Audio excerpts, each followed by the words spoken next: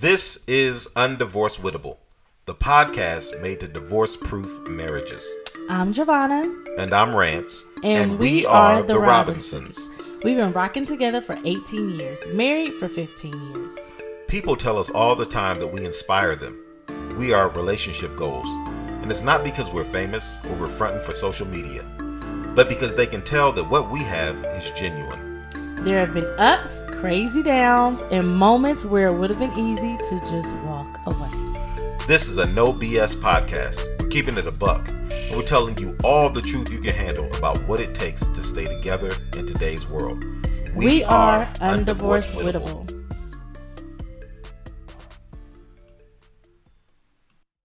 Undivorceable checking in.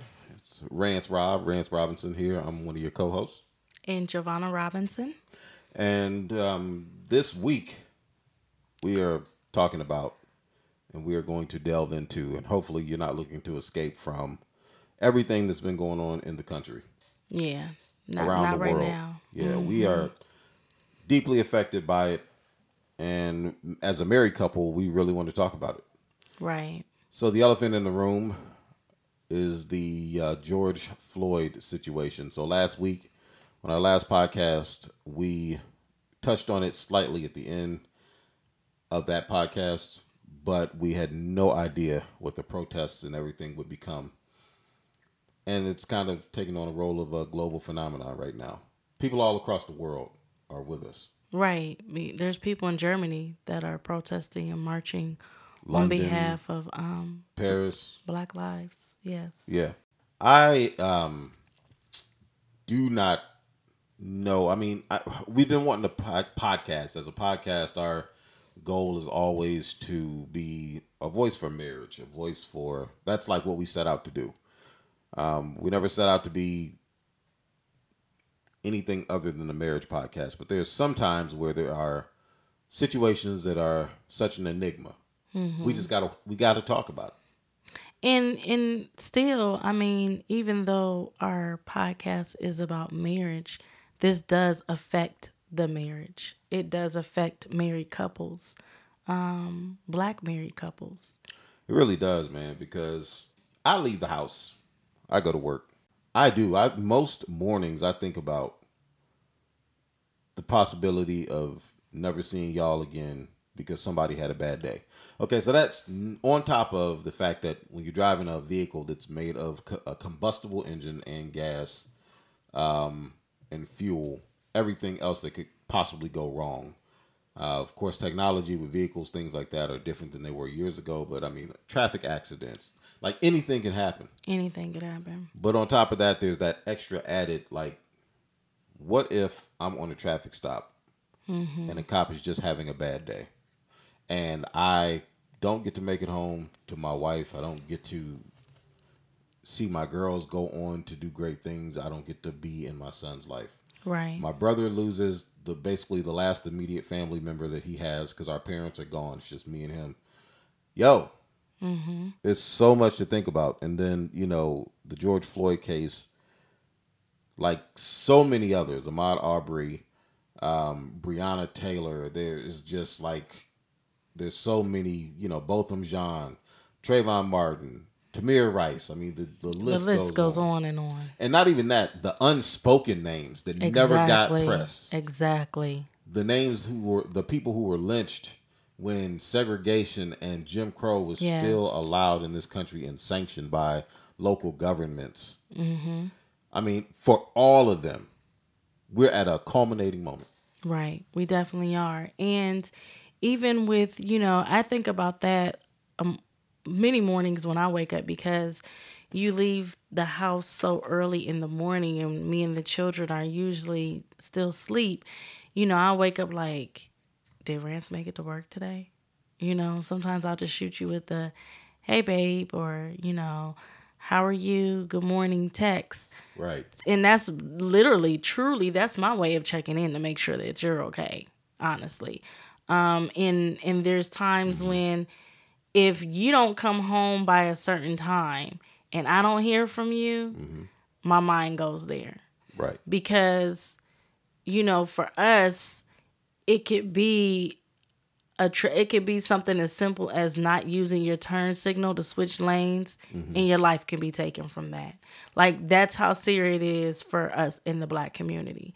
So a simple, what can be seen as a simple traffic stop can become something so much more, and so many people have had a hashtag attached to their name from what is just a simple traffic stop.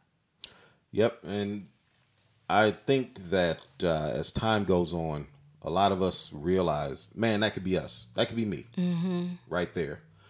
I could be Philando Castile. You could be Sandra Bland at any moment. Like, it's just a lot to deal with. And so I've been doing things, on social media. I've been talking. I told a couple stories about the times that I gotten arrested or whatever. One of those being when I was like 9 years old in fourth grade, and it was a detainment, but nonetheless I was in handcuffs. And you were 9 years old, Right, in front of my classmates, because somebody at a store told an officer that I stole something while I was on a field trip. Then, of course, I told a story about when I was 16, being put in the back of a police cruiser and by the Lansing Police Department, because that's where I spent 8 years of my adolescence. So from 8 to 16, for the most part, kind of moved right when I turned 17. I spent it there, and they had me on a traffic stop, and I heard them talking about the potential of planting drugs on me. So, and I've even been in that situation. I've been in the situation. I don't know. Have I ever told you this? I was put in the back of a police car. I'm not sure. I feel like was that with one of the local police departments, Mifflin? Was that? It was Whitehall, actually. Okay. My brother, my god brother, and my best friend at the time, we were all in the car. I was driving, and I had turned the corner into a neighborhood. Police officer he was turning, making a left-hand turn off the street. I was making a right-hand turn onto the street. And then I'm driving down the street, minding my business. And next thing I know, I look up in the rearview mirror. I see cops, lights behind me. I pull into a driveway because it's a residential area. And next thing I know, two and three other cop cars are coming swarming us. I'm like, what the world? Like, I seriously just turned. I was pulled out my car and thrown into the back of the police car. Didn't know that. Yeah. And so, but it could be any of us. It can. And what's so crazy about it is that the stories that I told are not. It's not like it hasn't been experienced by millions of us. You know what I mean? Like, that's what's so crazy is it's not an uncommon story. What you just said is not uncommon. Where, they ride down, swoop down, and it's not like they couldn't run your plates. It's not like you had warrants attached. Right. It's not like any of that happened. And so it's just like, man, if I leave home and I try to drive right, you know what I mean, doing the speed limit, all that type of stuff. I try to be a very defensive driver, but even then, it doesn't really matter. We hear people talk about compliance all the time. If you just complied. Just complying doesn't work for us. Right, because most times we just comply. George Floyd was complying. He was not putting up a fight. He wasn't putting up a fight, and here we are again in the nation dealing with the aftermath of seeing another black life taken at the hand of law enforcement. And so it feels different this time. It does. And I think it feels so different because we're already on edge. The stress levels are already so high. Just period around the world. From coronavirus. From the coronavirus, from unemployment, different things like that so many people are already dealing with. And then to have this happen, we're just tired. Yeah. We're just tired. We're tired. And there's no other way to just say it. It's just like, we're tired. We're tired. And on top of that, the United States has the worst leadership right now. I mean, the guy sitting in the White House is not even able to string together some days of calm to be a leader for the nation. And he's just adding fuel to the fire. Fuel to the fire. I've heard multiple police officers from different parts of the country talk about how his inflammatory comments are not helping the situation. It's not. And of course, he's doing things like quoting known KKK leaders, Definitely. like one who was actually the chief of a police department in Miami back in the 60s. Mm-hmm. When the rioting, when the looting starts, the shooting starts. Right. Wow. Right. So that just goes to show you how important this November is going to be, because this November, we're not even voting about Republican versus Democrat. Right.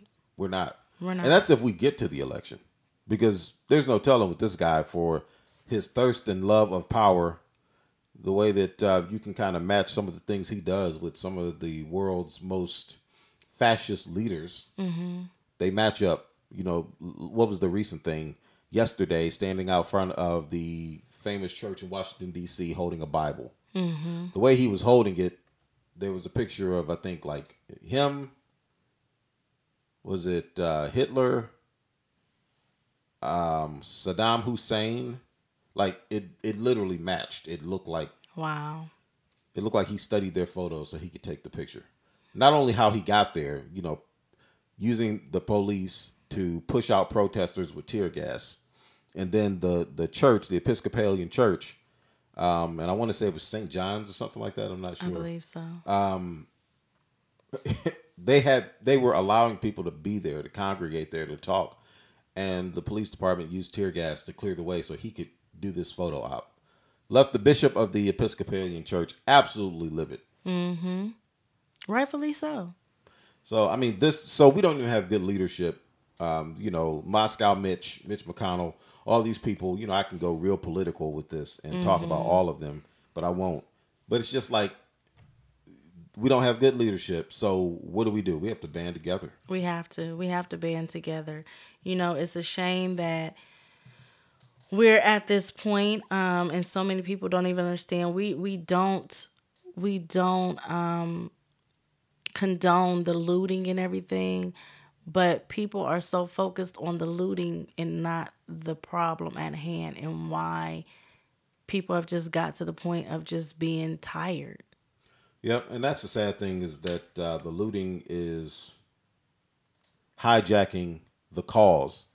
But what I think is happening is so many people are still able to snap into perspective what we're doing this for. Mm-hmm. Of course, we know that the looters, the majority of them are who are damaging property, stuff like that. They're white Americans who are what I would call counter-protesters. They are counter-protesting. They are coming in, sabotaging. It's basically COINTELPRO for protests. Oh, I saw a picture of a Caucasian girl spray painting a building. Starbucks. And there was police officers laughing and joking and telling her what to write. Oh, yeah. And they told her to write Floyd on the building. Yep. So, but in this stuff like this is what's taking the attention away from the real problem, because like you said, it's not all of us that's out here doing the looting and, the spray painting and all that. It's not all of us. Yeah. And, the way I feel about it, you can rebuild. That may be a callous way to think about this, but, you can rebuild that. You know who can't rebuild? Yeah. The Floyds. The Floyds can't rebuild. You can't rebuild a life. Right. They can't bring him back. He's in a funeral home. Yeah. They're prepping him because he's got to have a service. Yes. So, while I feel for people who own businesses and that's their livelihood. That's how they eat. That's how they get money. That's how they feed their families. Mm-hmm. You know what? In the words of the good old Republicans, pull yourself up by your bootstraps. Mm-hmm. I hate to say it like that. I hate to seem like I don't care, because I do care, because we have businesses. We do things that are entrepreneurial.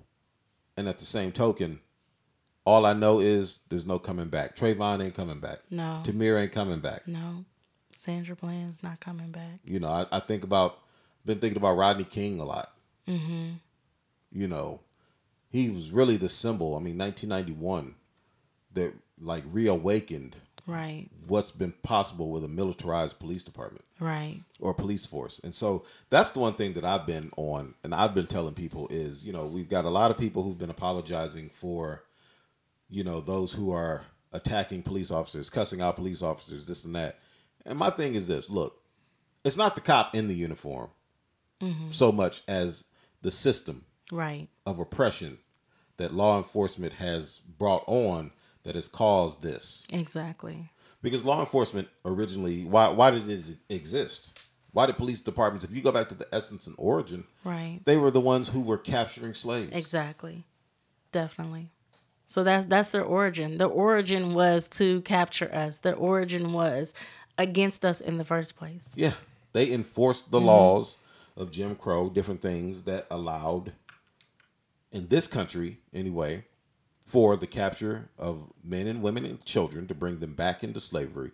As that the emancipation happened, those forces were then used to enforce the black codes that would not allow us to move forward from a life of being detained, being enslaved as chattel. Right. Right. So, yeah, so we got a long history with law enforcement that represents a system of oppression for a legislature that passes laws that allows them to do what they do. Exactly. When someone is in the face of an officer and they are upset, I get it. And I ain't mad at them. I mean, just a couple of weeks ago, we saw a bunch of white folks with guns With guns. storm state house buildings and yell in the face of law enforcement. But they were peaceful and they had a right. Yep. And that's what is so damaging to us in America. Like, and that's just what I think about is how we can't even say, but they did it. No, We can't. And we can't. it just takes me back to understanding the Dred Scott case. In that case where, the judge really reiterated to Dred Scott that the laws pertain to those considered Americans. If you ever get a chance, read Dred Scott, the response to the, it's not what it seems. The judge in that case was using artful language that seemed harsh to let him know that the only way that justice will come to him is if he utilizes the law the right way. Right. So I'll let you do that on your own dime and time. I won't educate people on that right now. And just thinking about all this and thinking about law enforcement and everything and how it could be used almost like a customer service to others. But for us, it's not. We know, unfortunately, we have to raise our children to not to avoid the police. Yeah. We have to raise our children that they're not your friend. Yep. We have to, because we can't let them have their guard down and think that they're not seen as the enemy by those in blue. And the Sunday night, I think it was Sunday night or Saturday night, I was just so heavy, putting Jordan to sleep and just like thinking about my son. And so since he's been born, it's like when he was in the NICU, it wasn't a day that a nurse wouldn't say, "Oh, he's so handsome. He's so cute. He's so handsome." And many times I think as a black mother, you look at my black son and you say that he's so handsome now. Right. But when he becomes a grown man, he's a threat. Not even a grown man. Not even grown men, It's like because that you look at threshold of adolescence, about 10, 11, 12. Yeah, When does he go from exactly. being oh so cute to so Right. menacing? right, exactly, and yep, he can't even become a grown man. But at some point in time, he's gonna be looked at as a threat, and not, oh, he's so cute. And there's been so many times I've almost said that to people, just. And they, after moments like this, it's like I've wanted to say he's cute now, but one day you're gonna look at him as a threat. Yeah, it's so weird. It's almost like animation. It's almost like watching a cartoon where the babies are born, they're cute, and somehow they morph into monsters, but they're not monsters. Right. It's so cartoonish in that way, and that's what's so. I don't know, man. Being black in America is heavy on the heart. And It I say that is. they, during the coronavirus stuff, they were really talking about the pre-existing conditions of black folks and making us more susceptible to dying from COVID-19. And one of the things they kept bringing up was hypertension and heart disease. And I'm like, yo, imagine if we didn't have a lot of the stresses that comes along with living here. Right. Right. Maybe our hearts and the hypertension and the blood pressure would be a lot lower. Because what happens to us is that from a subconscious standpoint, like we can't consciously think about this stuff every day or else we'll Exactly. go crazy. We will. It'll drive us crazy. But we're already, a good majority of us, victims of post-traumatic stress. We're victims of post-traumatic stress not only because of the legal aspects, but because even in our own hoods, you know, we got gangs, we got drug addicts. You know, there's terrifying circumstances in certain neighborhoods. Not all of us are living like that, but then the fact of the matter is that just because you live in a fine suburb doesn't mean that your day doesn't come where you feel harassed. Right. You feel, and I know folks living out in these fancy areas gotta be feeling it. You go to the store and people wondering why you there. It's like the other day I had a photo shoot, went out to a place in the city called Grandview. Out there with my homeboy, we waiting for the model to get there so that we could shoot. And the amount of people who gave us looks like, what are you two doing out here? Yeah. In this brand new area where some of the residential is purchased, some of it is rented. But man, you could tell the ones that were absolutely uncomfortable with our existence. Or remember the other day when we were just driving around and we were in a suburb looking at some beautiful houses, and we drove through a brand new neighborhood. Yep. It's just a pastime that we as a family like to do, especially during the coronavirus times. We just get out and drive around the city and just look at houses or look at things. And we're driving through and some of the neighbors were waving to us. Yep. And you waved to that one guy, and I don't know if you saw it, but Sheree and I both saw how tight his lips are. Like, why are they here? And he reluctantly waved back to you. His lips were so tight, I thought they were going to disappear. Man, well, I wish you'd have bit through them. And it's just like, so you still, it doesn't matter if we live in the so-called inner city or if we live in the suburbs. There's no getting away from it. There isn't. And so that leads me to wondering, what are we going to do in the midst of? You know, a lot of people have been referencing Black Wall Street, Tulsa, Oklahoma, the 1920s. So in the midst of the mess, there were pockets of communities, not just Tulsa, that were able to build wealth where we were able to go, assimilate, do our thing. And then, of course, the race wars, the rioting, the looting, where they killed our businesses, enterprises, things like that, because you don't want us to thrive with you. So when we thrived without you, it was a problem. Yeah. But what are we going to do in this day and age? Or are we too far gone as a group and as a collective to begin thriving together? And see, that bothers me. And the reason why that statement bothers me, are we too far gone? There's too much division within us, each other, for it to happen. But I feel like you have to start somewhere. And I believe it'll take off as a snowball effect. You gotta start with one. You gotta start somewhere. So if we start, we can't look at it as like necessarily the bigger picture. You gotta take one bite at a time. So Right. you start collectively, whoever's on board, just like with the July 7th, of not spending blackout 2020. Right. Not spending any money. We gotta start somewhere. So everybody may not be on board, but for however many people are gonna be on board for that, it's gonna make a difference. And I think the one thing that we have to realize too is that black people, we're not a monolith. That means that we're not, just this one singular group. Right. Which is weird because it's a duality. In one fact of it, we are. But and I take that from like where we are right now, the Black Lives Matter, the protest at hand. Monolithically, you can obviously tell by our skin that we are a people. Right.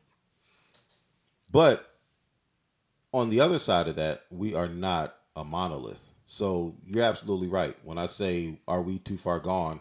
I accidentally put us in that category because you're right. There has to be a group. There has to be a remnant. There has to be some people who decide, you know what? Yeah, together, if it's 100,000 of us, if it's 1,000,000 of us, we can do X, Y, Z. Exactly. Because you can't pull everybody together. And I think that's one of the confusing things that when we reference and we talk about the civil rights era, what happened in Montgomery and Selma and all those things, Definitely. we look at it monolithically because we have access to internet and all this stuff. But those were communities doing what they had to do within their pockets. Right, right. And it takes that community to do it, and then another community will see it. They'll either join or they'll do it on their own accord. You know, it like I said, it becomes a snowball effect. Right. You got to start in others, because I'm sure even back in the 50s and 60s, there were some black people who were scared to march. There were some black people who knew, oh, they're coming and they're throwing, you know, the bottles with the fire into the windows and burning houses. Molotov cocktails. Right, burning houses down and everything. I don't want that to happen to my family. You're going to have those that are going to be scared to step up. And what we have to do is we have to invite environments where it's like, okay, maybe you're not a frontline individual, but here's what you can do for us on the backside. Exactly. Provide meals for those who are going to be on the front lines. Right. Be ready with first aid. Like there's some things that There's you can things do. that you, yeah, there's things that you can We do. have to figure out, and that's one thing that in our mindset we have to kind of understand where people are coming from. Somebody has PTSD from being in a large crowd like that, where anything can happen. Right. And they can't go down. Right. And they can't be involved in the protest, but we need to empower them to be able to do something. And then, of course, we can't also be on hierarchies with each other.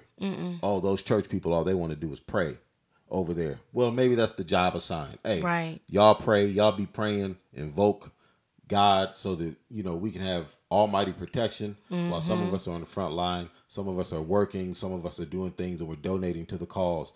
We have to shift our mindset back to some sort of unity, though. Exactly, because there's something that everyone can do. Everyone can't be the head. Everyone can't be Right. at the top. Everyone can't be in the forefront.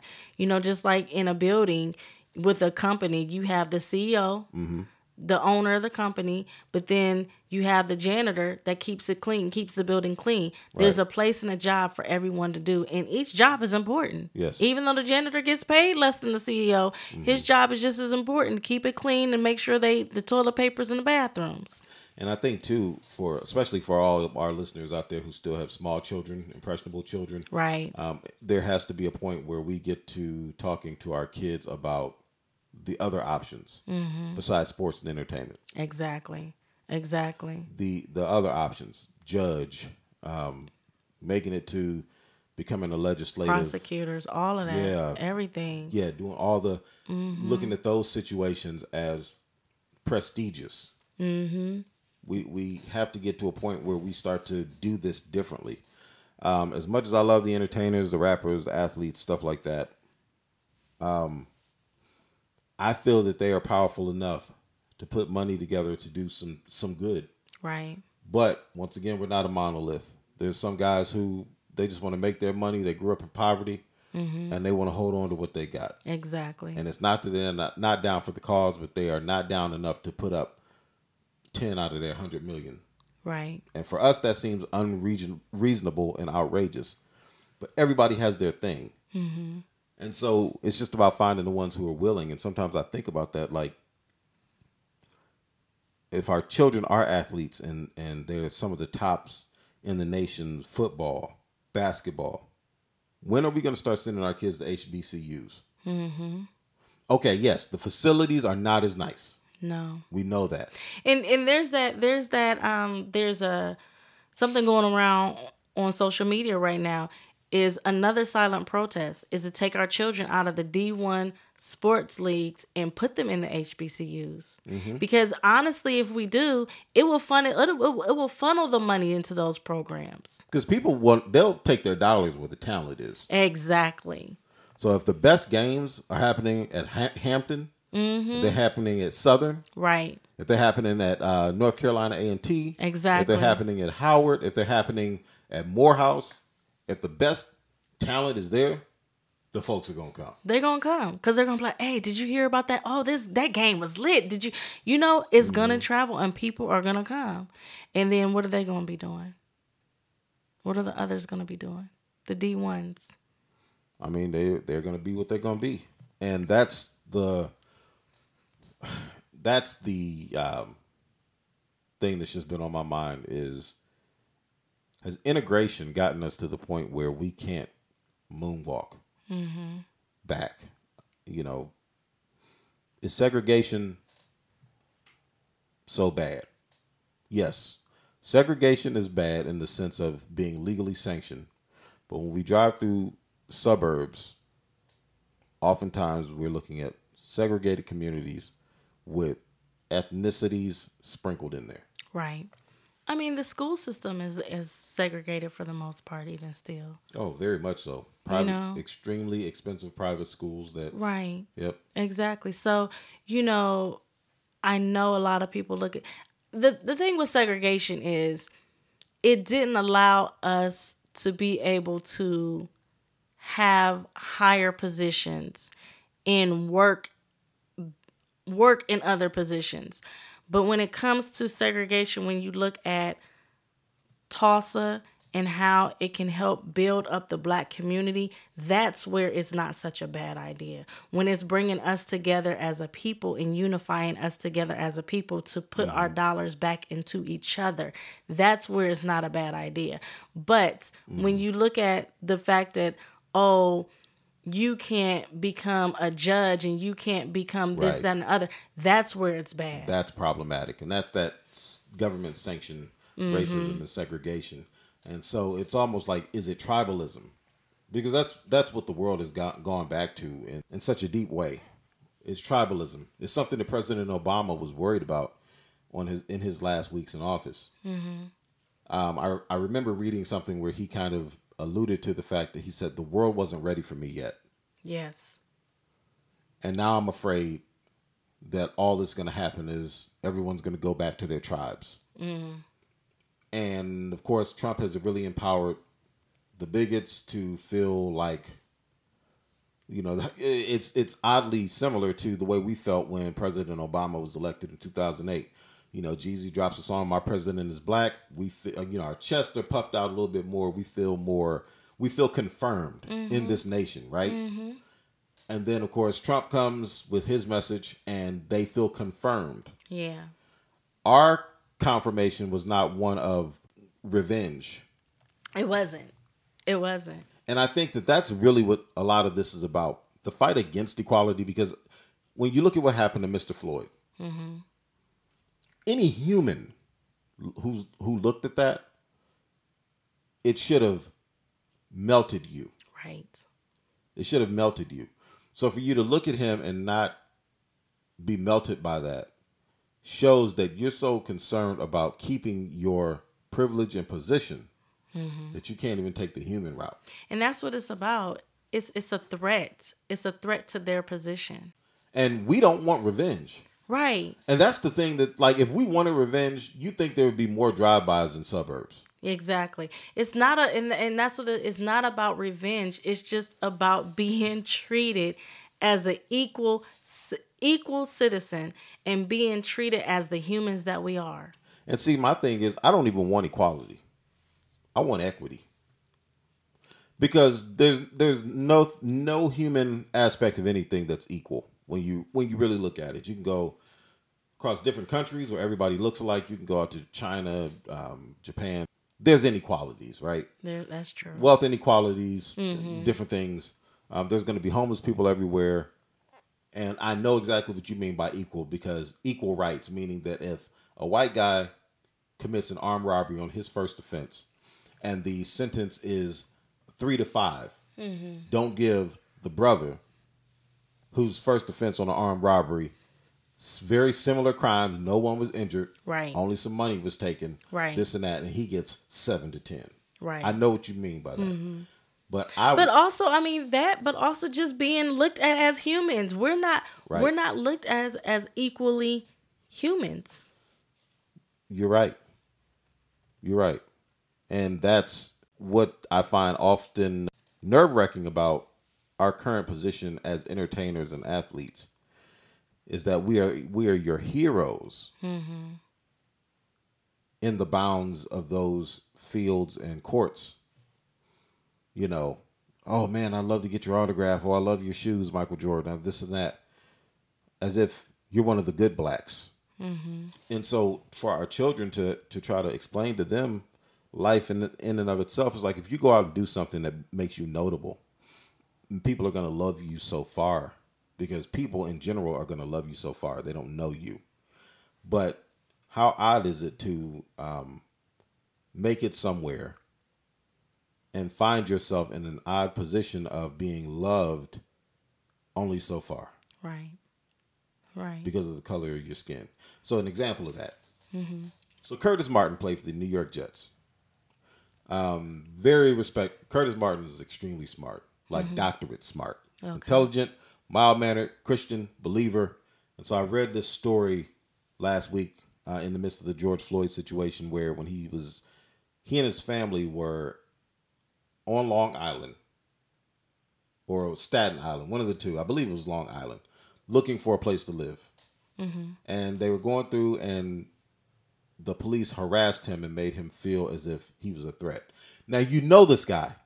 You've probably cheered for this guy because you're probably a Jets fan or a Giants fan. Either way, you know who Curtis Martin is. He's a millionaire. He's an upstanding citizen. He's college educated. And in the midst of that, you still make him feel he's threatening this area. Right. We can't protest peacefully. Nope. Like Can't Colin kneel. Kaepernick. Nope. Or Mahmoud Abdul-Rauf, who's I call the first Kaepernick. NBA, Chris Jackson. He played at LSU with Shaq. He was the best player on the team. He became a Muslim. He decided he didn't want to honor a flag that didn't honor black people. So what he would do is he would pray during the anthem. They blackballed him out the league. He's currently in his 50s, and he's tearing up the big three. He can still play. Wow. Then you have your Colin Kaepernick. You have all your silent protesters.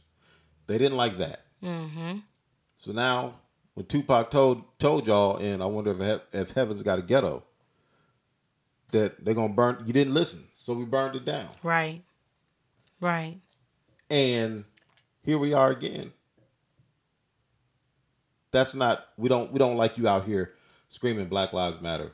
So we don't want silent, peaceful protests, nor do we want violent protests. There's no such thing as a medium protest. This isn't a steak. It's not like a medium well. You can cook it to perfection. Right. You can have it how you want it. But a protest is a protest. It's not meant for you to be comfortable. Right. It's not meant for there not to be unrest. A protest is a protest. Yes, ma'am. You know, you're speaking out against what is not and what should be. Yes. No protest should make you. I mean, and that's like, it's not meant for you to be comfortable. As married people, if you got tired, if you cooked every day, and we complained every time you cooked, and you decided not to cook, for however long that was going to be, that's a protest. We're going to be uncomfortable because we're going to be either hungry or we're going to eat so much takeout that our insides are going to explode. Right.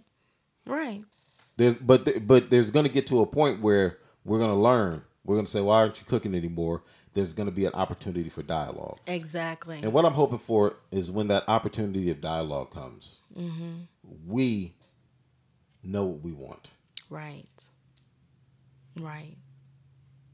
And that's the thing. Even amongst all this all the protesting and everything, we have to come together and have a plan. Yes, we do. There needs to be a plan. There has to be a plan. And that's where it's difficult because black people are not a monolith. We're not. So we don't have a spokesperson where all of us have sent every idea to, and that one person can go to the government and say, boom. Because even when Dr. King was doing his thing down south, you know, Malcolm X and them were antagonizing the movement of peace up north. Yeah. So it's not. So even then, there was no monolithic thing. all Dr. King knew to do was speak to what they were dealing with down there. Exactly. And he had the ability to do that going in talking to those folks. So, I mean, that's the thing, man. I think it's time for us to figure out how to mobilize in our cities and figure out what we want from our state legislators. Exactly. You got to start there. As much as exciting as the presidential election is going to be and all that stuff, that's not what's going to bring the change that we need. There's not going to be one sweeping person who's going to come in and just give us what we want. Exactly. Joe Biden will fail you that way. Obama has failed you that way, if you believe that. Trump has definitely failed you that way. George Bush failed you that way. Bill Clinton failed you that way. H.W. failed you. Reagan failed you. They all failed. They all did. If you think that one person is going to come in and change the status quo, they're not. They're not. Not at all. So, man, we got to start in our communities. We got to. Whatever that looks like. That means joining the local urban league, and I mean flooding them to the point where we can only meet in auditoriums and stadiums. That's what we need to do, depending on the size of your city. Yeah. You know, your NAACP, which I don't know if the NAACP is as effective. I don't know. But we have to make them effective. Like, we can't sit back and say, well, they've been around for years and they haven't done X, Y, Z. No, it's time for us to make them effective. Exactly. Maybe appoint new people. You know, something. Right. Appoint new people or make sure that we have agenda pushers. But there just has to be, you know, and that's where I am right now in life, is figuring out, you know, because we're all chasing the almighty dollar. Right. A lot of us are, you know, we're trying to make ends meet. Like, that's hard enough. It is. Trying to make ends meet is hard enough. Trying to provide is difficult in and of itself. And then you have children on top of that. And then there's the extracurriculars of trying to improve life for Black folks. Yes. It's hard. It's hard. And so everybody out there who's listening to us, if you don't have children or you have extra free time, you know, get your hobbies in, do the things you love. But we need to start imagining our world the way we want it. Because guess what, white folks? We don't want revenge. We don't. Because I can tell you, if we really wanted revenge, the war would have been on. Right. Right. The war would have been on. I think it's gotten to a point where the war would have been on, and you guys know that what we're looking for is not blood. If the tables were turned and blacks became the majority of everything, we would not redline you. We sure wouldn't. We would not steer you. There wouldn't be any steering where we're trying to move all the white folks into one particular area and then not fund your loans for home improvements, things like that, like the government did to us and banks did to us. That's not our angle. No. Because Black folks are spiritual people. And we understand, if there's something that we understand, is the universal law of what goes around comes around. And we're very forgiving people too. We are. You know, and so I think that's the one thing is, you know, if not that, my brother had a good idea. Buy us out. If you're tired of us, don't want us here, buy us out. Yes, because at this point, I'll happily leave. I mean, buy us out for real. You know, and we'll take our talents to wherever else. And you can have all this. You can have the houses. You can have the cars. I'm shipping my car, though. I'm shipping our cars. Like, if they was buying us out, we're going to have some. At least we can sleep in our cars. Wow. Because I know there's fuel everywhere. Well, They got gas. I know my roots. I know where I'm going. Right. So that's the thing, man. And that's why, like, visiting Africa and stuff like that is on my bucket list. I want to go. I want to see it. I want to test it out. Dapper Dan, really, the way he spoke about Africa, man, in his book back in the 70s, made me want to go. So, yeah, I want to go there. I want to see it. Yes, definitely. We need to visit so that we can know if we need to back up somewhere. I mean, I might go and I might not come back. I might be like, baby, why'd you book a one-way flight? I'm coming after you, bro. I'm coming after you. Simsi is not about to take my wife. Not Simsi. Simsi? That is my woman. You let her go? Oh, Simsi? goodness. I'll go to Ghana, Madagascar, Sierra Leone. One of my roots. One of them. Right. But, yeah. So, yeah, we've just... I don't know if you're going to like this episode or not. quite frankly, I don't care. We had to get this out. We had to talk about it. We did. We love our culture. We love our people. We love our music. We love our history. We love all that we've contributed to this nation. So that's what this is about. Yeah. That's what this episode is about. We stand with the protesters. We stand with the families of everyone who has been lost. I mean, everyone who's been lost to indiscriminate racial violence at the hands of those who perpetuate to be law enforcement or have been unjustly convicted, put in prison, spent years in prison because no one wanted to get it right. Right. Yeah. If you need an example of what I'm talking about, just watch When They See Us. There you go. Okay, so yeah, that's what we on. We all about our people. We're about everybody, but we really about our people. This is where you draw your line in the sand. Either you with us or against us. That's what it boils down to. Yeah. There's no more room for being a moderate Asian, a moderate white person, a moderate Indian. There's no room for moderation. It's not. It's not. Because until America does right, America hasn't even seen its potential. It hasn't. America could see its potential if it would do right. And that would make America great for the first time. Yes, it would. For the first time. Right. Say that again. That would make America great for the first time. For the first time. If you think that America was great at one point, it's because your privilege has given you the type of sunglasses that has covered injustice and inequities for far too long. Far too long. It's time to take those glasses off. The color is rose, and you no longer need those rose-colored glasses. It's time to be real, y'all. Yeah. So that's Undivorced Wittable for today, Jack. Yes. So stay safe, you guys. Yes. Stay safe, stay vigilant, keep praying, but take action. Yes. And start figuring out in your local areas, what do we want? Because it's for our future, it's for our children. We love y'all. We love you. And we want to see you survive, and we do not want you to be a hashtag. Until next week, Undivorced Wittable. Out.